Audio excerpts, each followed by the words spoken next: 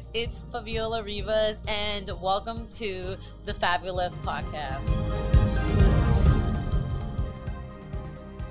My guest today, Charles Mesa and I have known each other for 14 years, since high school pretty much.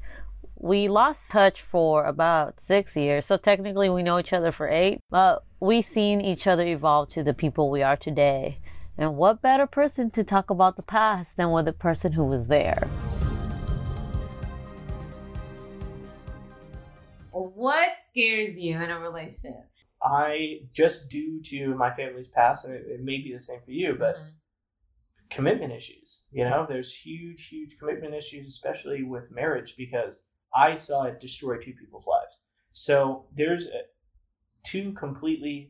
Lex and I have two completely different perspectives when it comes to that, because she has a family that is still together, and you know they had that cultivating kind of family environment when they were younger, and there was every family argues and has their issues, but like as far as it goes, they have a family dynamic, right? Whereas I saw divorce change my parents in a bad way. Wow. In a very, very bad way. You know, my dad was, this is one story that I'll always remember for the rest of my life, and kind of what scared me away from it. But my dad believes in satsang, which is like the path of the master. So it's kind of like a religion where they study the Quran, the Bible, like everything, and the lives of the messiahs from all religions and how they lived, and kind of come up with like an inner purpose within that. So he's a vegetarian. He tries to be like a selfless person. He tries to be there for people. And I think he did a really good job of it, especially when we were younger, even though he was so busy all the time. But after the divorce, he lost that drive to be a selfless human being and to take care of people. And like, he tried to be selfless and he tried to take care of people, but like, there was one day where there was a homeless person that was staying outside of his office. And like, normally, you know, my dad would be the type of guy where he's like, do you need a bottle of water? And he was like, if you don't get off this property right now, I'm calling the police. Wow. You know, so it turned him into, and the same thing happened with mom. She was this, you know, very charismatic individual that liked to have a lot of friends, hundreds of people. You know, we'd have dinner parties and the house would be fucking packed. To literally, I don't have an inner circle anymore. I don't trust anyone. And she became this very cynical human being, because she's like, everyone is out there to wrong me, because that's what happened in the divorce. She was wronged in a lot of ways, you know? So divorce ruined the family dynamic. And that is my reality. I don't look at marriage and people are like, well, it's this wonderful thing where two people come together. It's like, no, it's this very destructive thing that ruins people's lives. Wow. You know? And it doesn't matter how right they were for each other. A turn of events happened, and whether or not they could have worked it out or not, you never know. Like, maybe a couple of extra years of counseling could have fixed it or not. You know, you never really know. But the point is that it happened, and this is the result. And that is my reality. That's interesting, because my reality is different. When my parents were divorced, and it was bad, for me, it was, I need to get this right. So I literally dissected both of their, like, where were they both wrong and where were they both right. And and I swear, it's like, now I knew where the entire flaw of the commitment was, like, why they went in. And the reason the divorce happened was it was bound to happen, because I think the biggest issue from my parents was communication. It was never there. Yeah. So it just and so that's why it's just this drive of like, I'm going to get it right. I'm going to get it right. But of course, it comes with a lot of like learning and all that stuff. Right. I just want to get my relationships. I want to have better relationships than they did. And so. Yeah. Well, I do have that similar perspective. But I mean, there's just marriage, like the M word, is just like Oh, such really? a cursed thing, at least for me. So like the others, and I know that one day I'll be able to unpack this and change my perspective on that. And I'm working on it right now, but one step at a time. Dude. Oh, like, yeah, of course. I've dealt with relationships, and now I can finally have a healthy relationship with somebody who I'm happy with. But it, the whole, like, that is the next step, and takes a while to unpack. So when you were in this fear of commitment, how were you able to get into a relationship? Like, was it like, okay, I'm gonna commit to this? It's trial and error. Oh, really? I fucked up so many relationships in the past with my commitment issues and not knowing what I wanted and having one foot in the door at all times. Or one foot out of the door, I guess I should say. It was just, I did it enough times and I was tired of going nowhere and breaking hearts, I definitely don't want to be the source of somebody's sadness. That's the last thing I want to do. Oh, yeah. And maybe that's where, because we were talking about it beforehand, like why I want to fix things all the time. Maybe that's where that stems from, because it's happened before, and I've seen people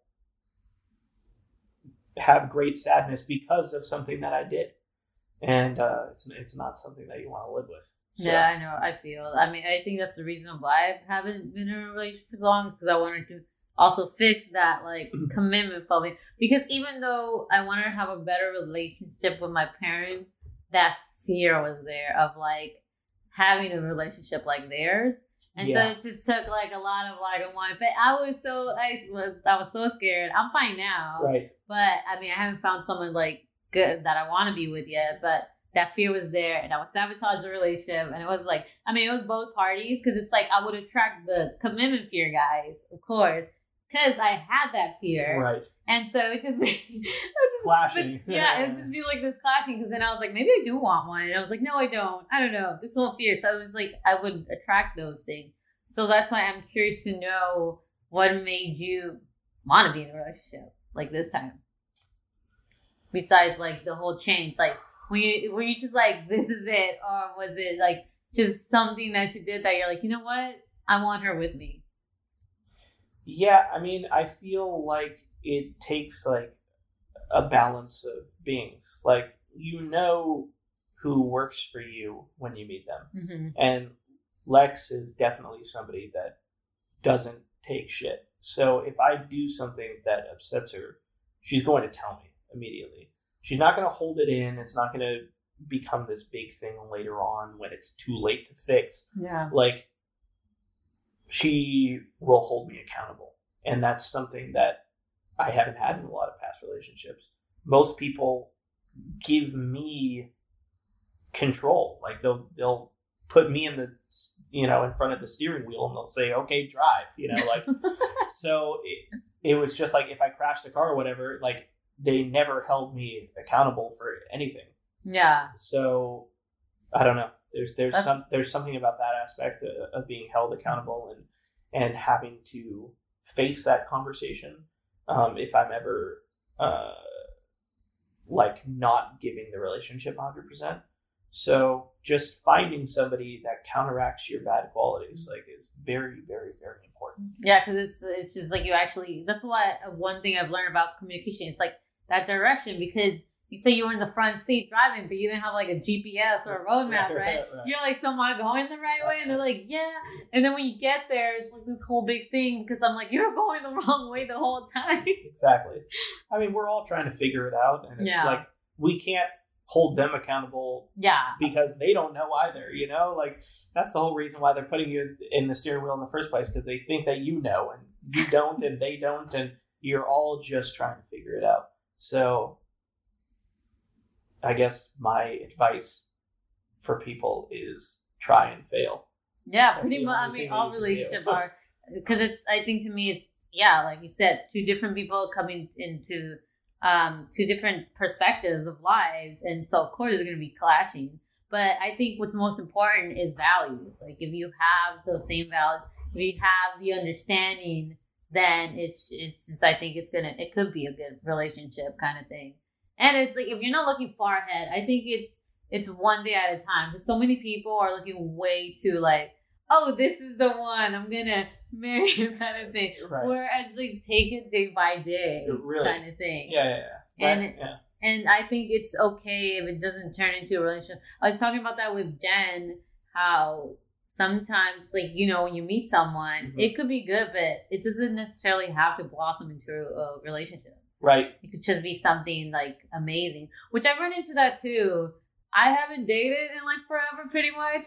But it's just, like, I meet these incredible guys that it's, like, I'm not asking for a relationship. I mean, maybe I'm asking for, like, a friendship, but it's just, like, they're so amazing and wonderful that I don't want to let them go because they're like incredible human being, but it doesn't necessarily mean that I want a relationship with them. Right.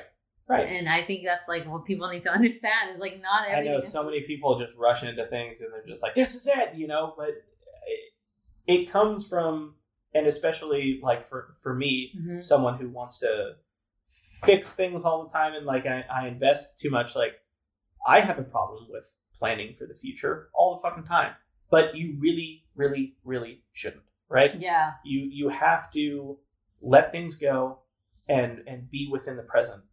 Yeah, I think that's so important. Even with goals and stuff, my life has turned into 20 million directions. Right. But it's like I have these goals. Like I know what I want, which is like I want to produce and I want to have like my company one day. But it's like I'm not in a hurry to get there because everything just changes all the time. Yeah. For me, at least. It's just 1 second this, 1 second that. Well, it's like, you know, Murphy's Law. It's like filming. Like you have an idea, but you know, like 20 things are gonna go wrong. So right. it's I've been in that mode where it's like it's practice because I thought I was heading this way, but I'm going like 20. Like I'm doing this, and then I'm learning writing, and then I'm like doing other things too.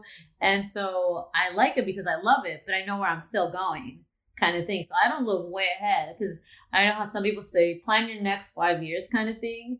I think that is important, but not necessarily like know each step of the way. Because look at where we are right now.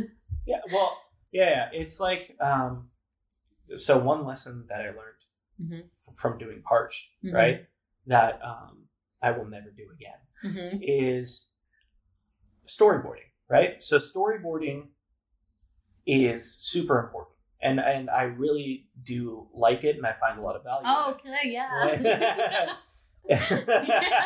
Scared you there for a second. I still am going to scare you. So I do like storyboarding. And it's important to plan everything out and write it down so that you can see what's in your head and know that it's possible. And then on the day of when you're filming, you change it like 20 times. No, take that storyboard and throw it in the fucking trash. And I'm not joking. Write it all down and do the storyboard 100% and make sure that it's all mapped out and then throw it away. Yeah. Because that is the only way that you're going to get something that's within the moment. There was so many times when we were filming with Christine and I was worried about like, are we getting the sound? Is the picture right? Is the performance how I want it and stuff like that? That I wasn't even thinking about all the extra stuff that I could get out of what we were doing, you know? So if everything was good, I said, K rapid, Fabi, what's the next shot? And you're like, all right, 2A, let's go. You know, so it, like, I should be looking at everything that's going on and then see that Christine, she decided to look in this direction at this thing. All right, what's the next shot? Never mind, fuck that. Let's go film a close-up of whatever she was looking at because maybe that adds something to the story. You know, if she was looking at the picture at this point in time, I want an insert of the picture from this angle, you know? So taking the now into frame. But in order to do that, you can't follow the storyboard. You can plan for the future and you can kind of know where your future is going, but throw it away.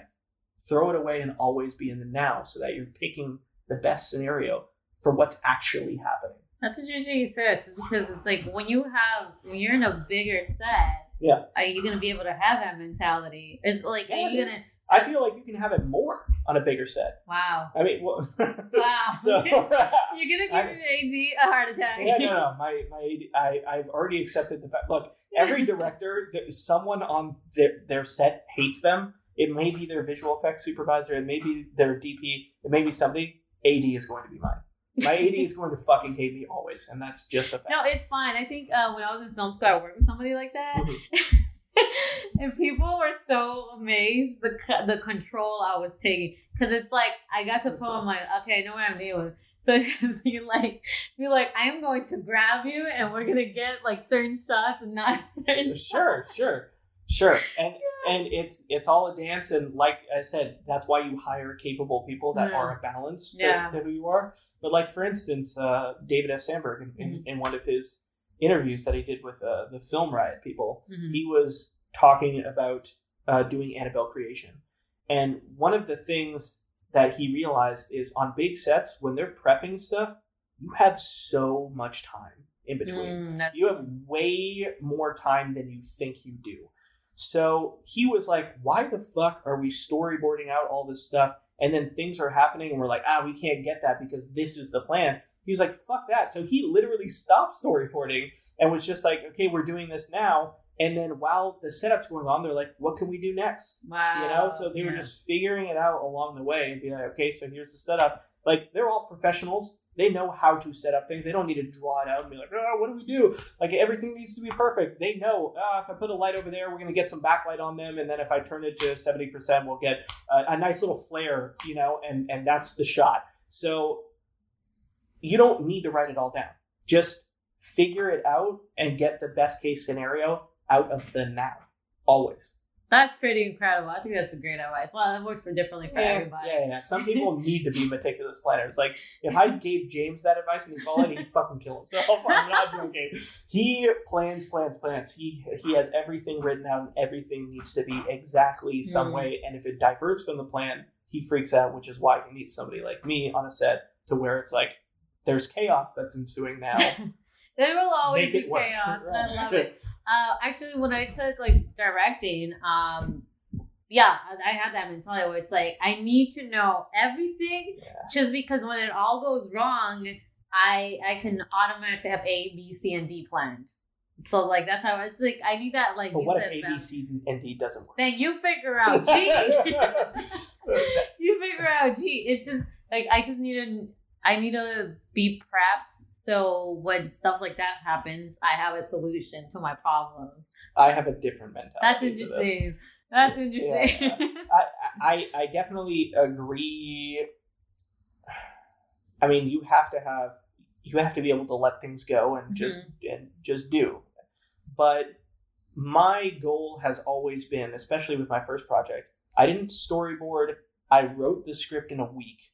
Wow. I did my second draft of it in a day and fixed the things that I didn't like. And then I said, okay, fuck it. We're just going in.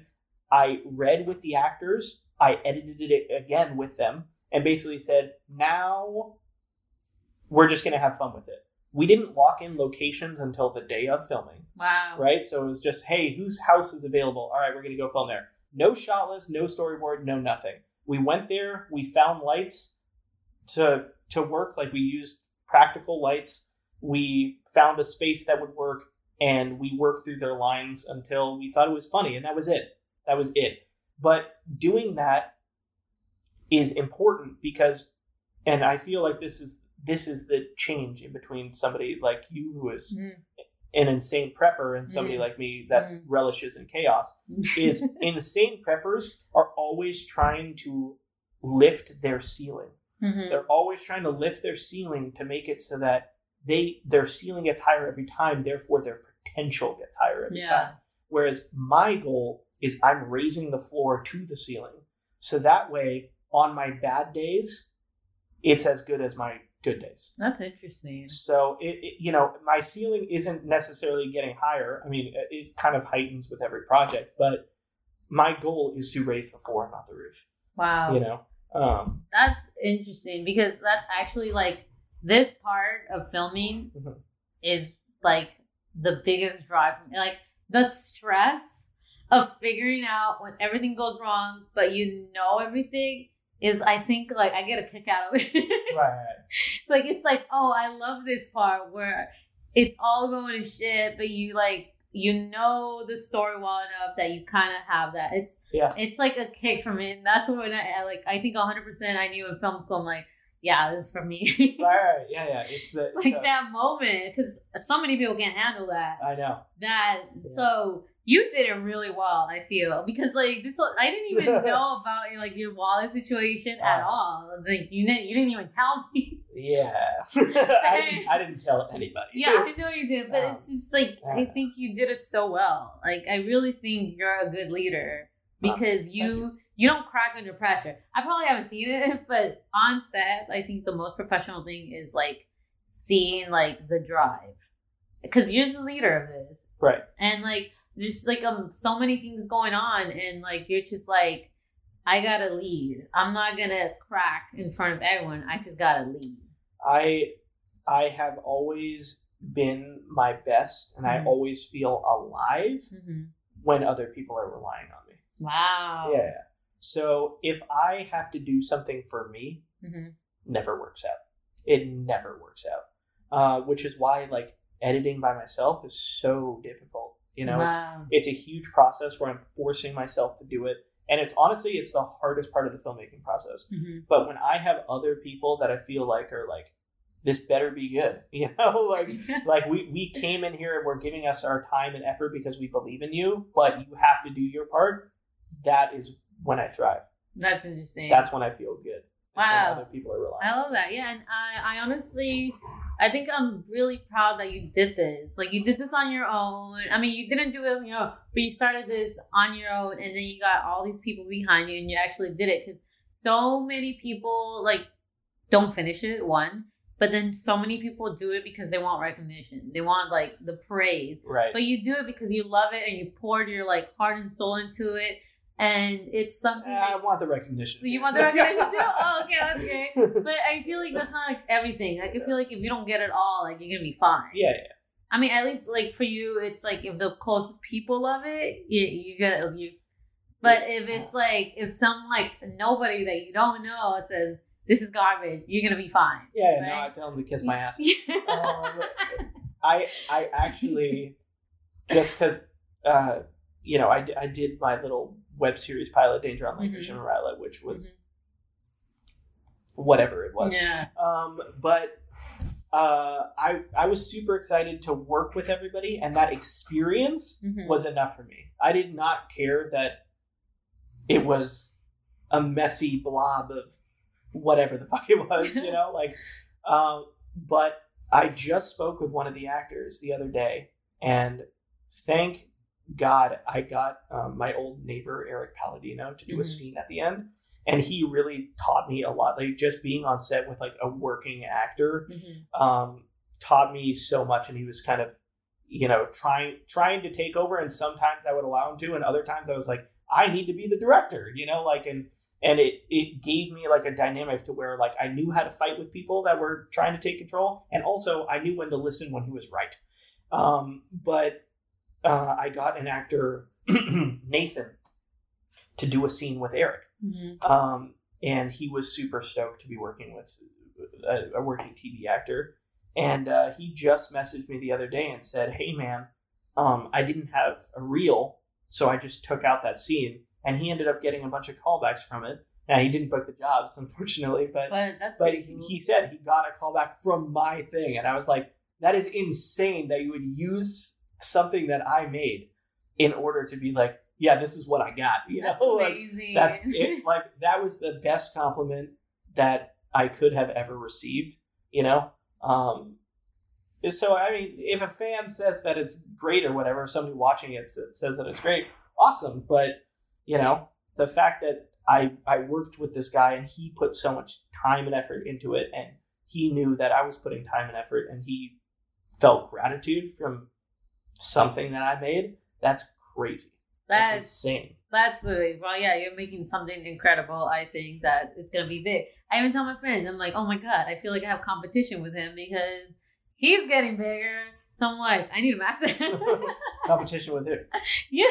Why, dude? Why? You're working on my stuff too, and I'd gladly help you with yours. I know. No, it's just like it's just competition. I like to be competitive. Okay. You're like James, man. James is the exact same way. He always is like, "Well, we're enemies," you know. And it's just like, James, we've been friends since the 4th grade. He's like, "Yeah, but we're enemies now." You know, like we're going against each other.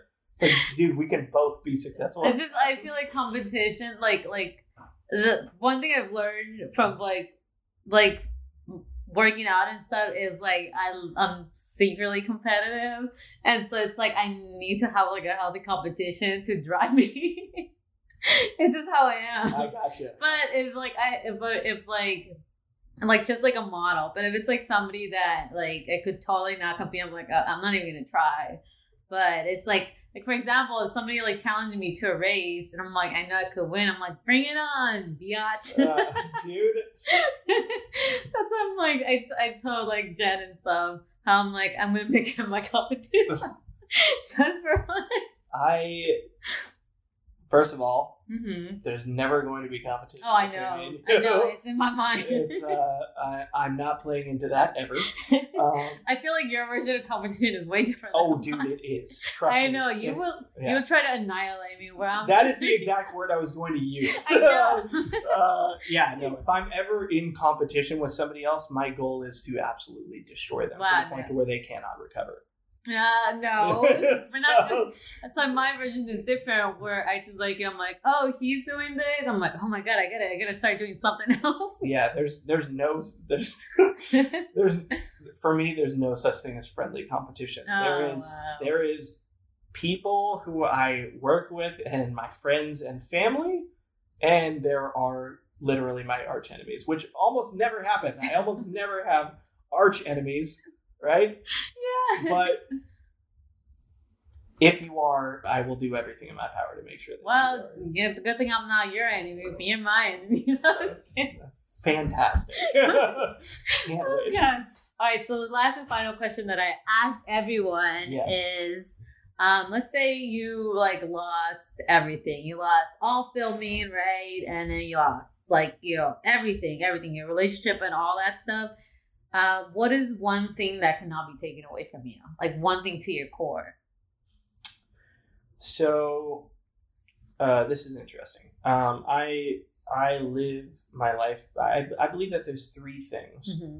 that people need in order to make themselves into the person that they want to be or should be. Mm-hmm. Strength, tenacity, and respect.